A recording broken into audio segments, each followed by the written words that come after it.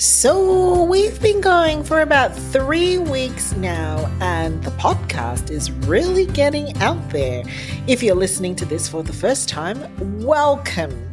So it started a little bit like this. I sat at home and had this kind of idea that went like, hey, wouldn't it be great to do a podcast based on some research findings that I had come across from my own assignment for a Masters of Leadership degree.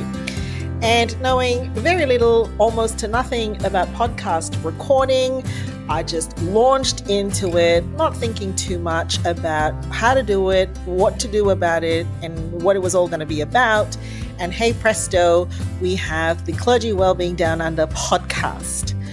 And it turns out that we have been able to record up to 12 episodes now.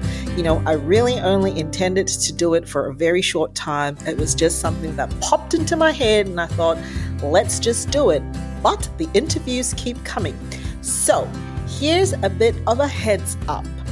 The podcast will constitute interviews of all kinds of different people from all around the world.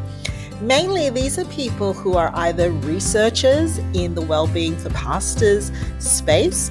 They might be practitioners, as in they have lived experience of being in ministry. Maybe they've written a book about well-being in ministry, or even that topic called burnout.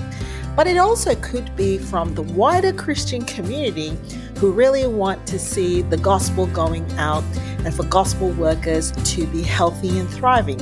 So you might even hear from some people from the missions scene.